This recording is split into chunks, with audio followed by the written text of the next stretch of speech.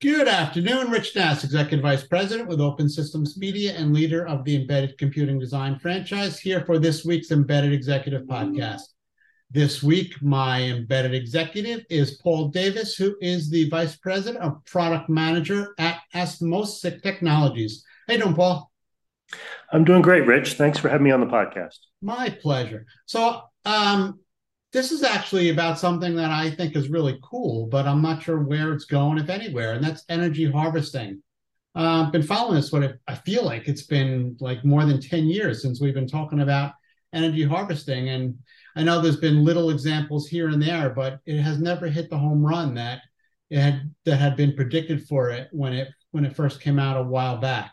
So you're going to tell me I'm not reading the news because I don't know what I'm talking about, that it's really out there all over the place. Tell me where it is. Where are we today with energy harvesting? Well, I think it's growing. I think we're seeing more and more applications where energy harvesting makes sense. And it makes sense on a number of different levels. There's advances in the technology we can talk about. There's also operational benefits. You're hearing about all these sensors and all these devices for, IoT going into many places. And if they're battery operated, you can use energy harvesting to eliminate batteries and battery changes. So there are operational benefits. And then there's also just the sustainability benefits, which is just, batteries going into landfills and things like that. So if you can, for the consumer, you can eliminate battery replacements, that gives everybody, I think, a better feeling about, all these different devices that they have. Okay, we know the benefits. That's very clear. Let's talk about specifics. How much power are we talking about when we talk about energy harvesting? Well, so let's give an example of, say, a PV cell, a small PV cell, to give it, let's say on a remote control. Okay.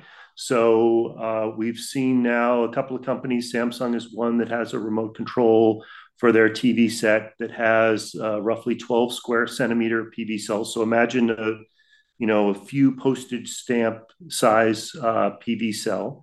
Thank you for putting that in And perspective. I was trying to pull out my 12 yeah. millimeter ruler. Imagine, a few postage stamps kind of put together, that sort of size. And you're going to use indoor light levels. So this is not like a PV cell that you're sticking outside on your roof, the kind of light levels that you have around your home. And you're going to be able to get, hundreds of microwatts from that in a, ambient indoor light level. But to be Um, clear, you're talking about solar energy uh, harvesting. well, I'm talking, yeah. I like to use the term light energy though, because yes, you get a lot of energy from the sun when you're outdoors, and the lux levels are very high. But even at much lower lux levels, there are a lot of advances going on in PV cell technology that are not even silicon based, where they're using dyes and other organic materials that they can even print on flexible substrates, where it's much easier to integrate it into the product. And so you don't feel like you've got a cell with a little window coming through the product. It can be much more integrated. It looks better, and it's able to harvest energy without having to stick it in a window or something like that, where you're trying to get direct sunlight. That's all well So, and good. I had the wrong vision of what energy harvesting was going to be. Like I saw some demos where people were clicking buttons and the energy generated from the clicking of the mhm. button was enough to do something. And I understand you don't want to call solar, and that's fine. That's actually a plus. I think where you're going is a good thing. I just think that my definition was wrong, and I think that the general definition is not the same one that you described. Well, I think you also, so you brought up a case that we also work with as well, called, mechanical energy harvesting, right? Where you say you push a button and then that generates just a burst of energy coming in that's enough to send out a transmission.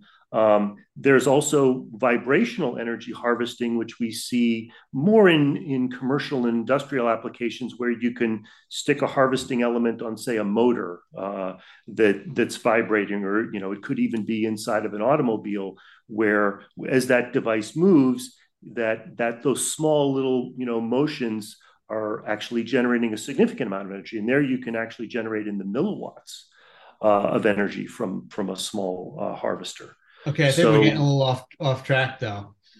Where do we, or maybe we're not. Do we, is that all under the the banner of energy harvesting?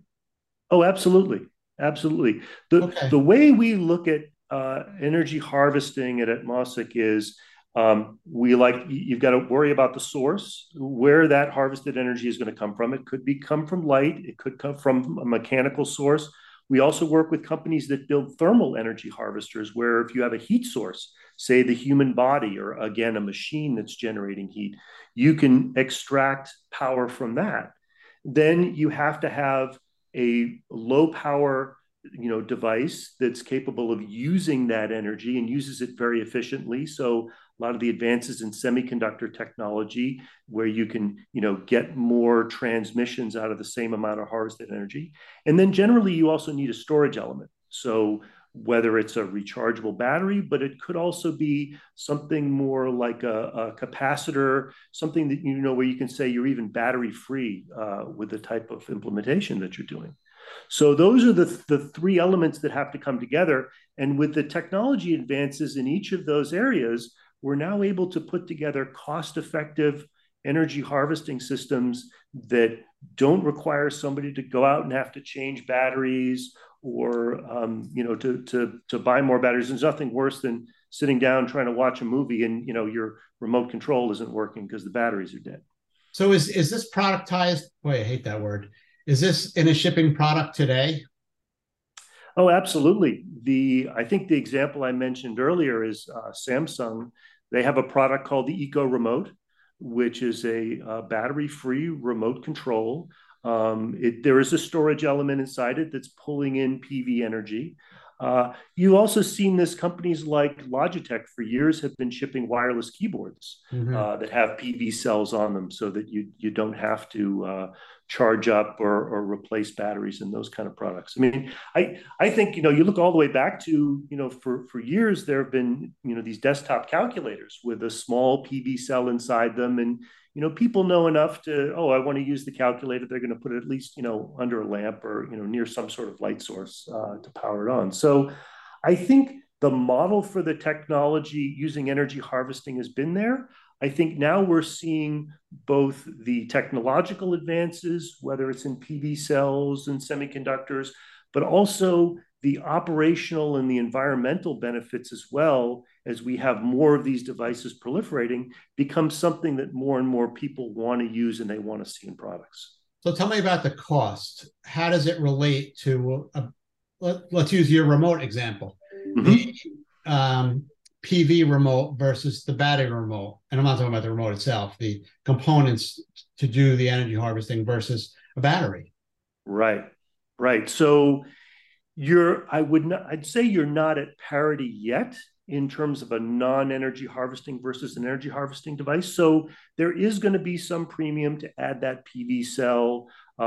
Also, you do have a few additional, components in there that have to help, manage the harvested energy coming in as well as the stored energy.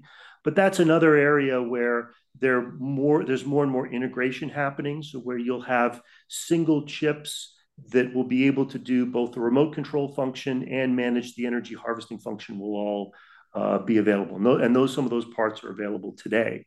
So the incremental cost becomes small, but then if you look at the total cost to, let's say, the end user, so if I'm paying a little bit more for remote control, but I never have to change the batteries, how much is that worth to me, both from a not having to buy additional batteries, but also just the inconvenience of it?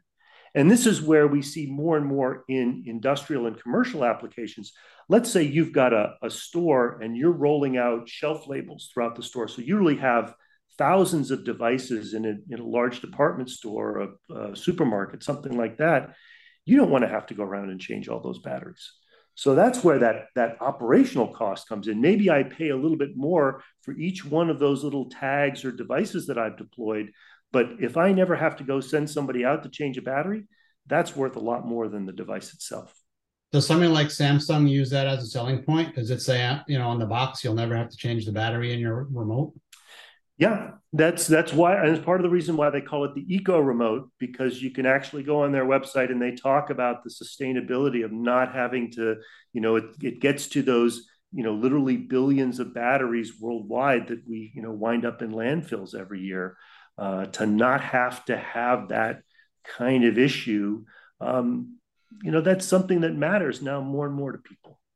So what can we expect, say, 18 months from now? What will be different? So I think you'll see more proliferation of things like remote controls, wireless keyboards, but we're also seeing it. For instance, what was just announced just last month was Walmart is going to be putting in these electronic shelf labels in their stores in North America. And they're actually going to be using a technology to harvest light to be able to power those shelf labels in their stores. So, it won't be something that might be blatantly obvious to people, but I think if you know what to look for as you see these different devices being deployed, you'll see more and more energy harvesting potential in there.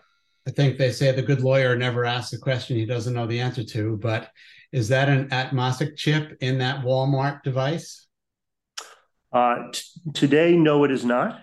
Sorry about but there is an Atmosic chip in those Samsung remote devices. There you go. Very good. So, yes, so we have quite a bit of experience in this area and delivering products for both consumers, but also in some other commercial and industrial products. Awesome.